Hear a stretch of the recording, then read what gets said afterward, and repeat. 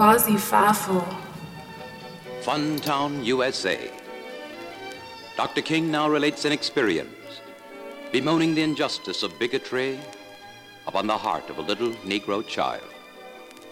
He explains the evils of segregation to his daughter of adolescent age.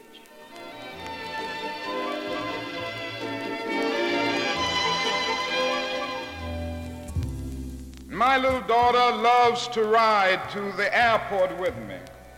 She says to me so often, "Daddy, you just go over and over and over again." And so one of the ways she consoles herself in the fact that her daddy has to be away so much is to ride to the airport whenever I'm going in or coming back into town or going out of town. And she can do it if she isn't in school. And as we pass on the expressway going to the airport in Atlanta, we pass by what is known as Funtown. Now this is an amusement center where little children go to play and where they go for recreation, something like Disneyland and something like the very fine amusement centers across the country for young people. And as we pass Funtown so often in the car, she would look over to me and say, "Daddy, I want to go to Funtown." Well, I could always evade the question when we were going by in the automobile because we were passing by and I could jump to another subject. I didn't want to have to tell my little daughter that she couldn't go to Funtown because of the color of her skin.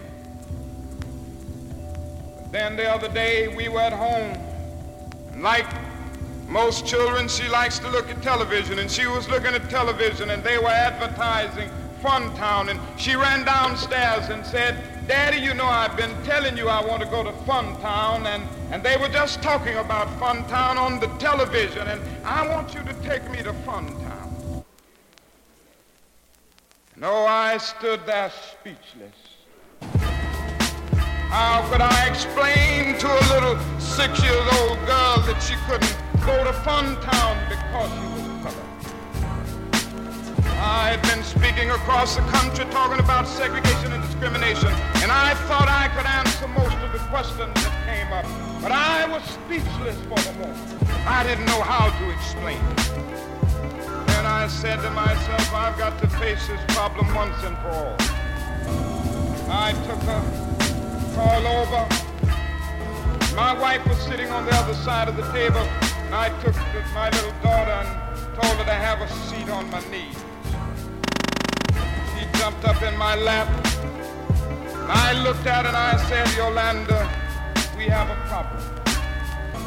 I said, "You know, some people don't do the right things, and they are misguided. And so they have developed a system where white people go certain places and colored people go certain places." And I said they have Funtown like that so that they don't allow colored children to go to Funtown. Then I looked at her at that point because I didn't want her to develop a sense of bitterness.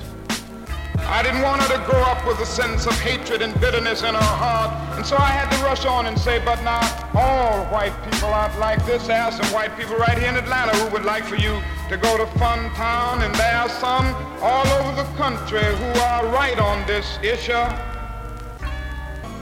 Still, there are those who have been misguided."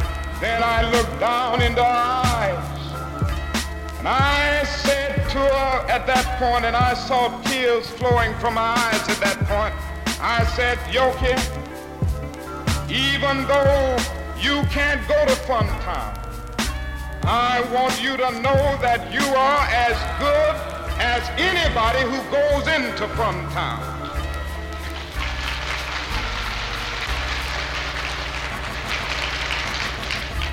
I want you to know, Yoki, that some of us are working hard every day to get Funtown open and to get many other places open. And I say to you that in the not too distant future, Funtown and every other town will will be open to all of God's children because we're going to work for it.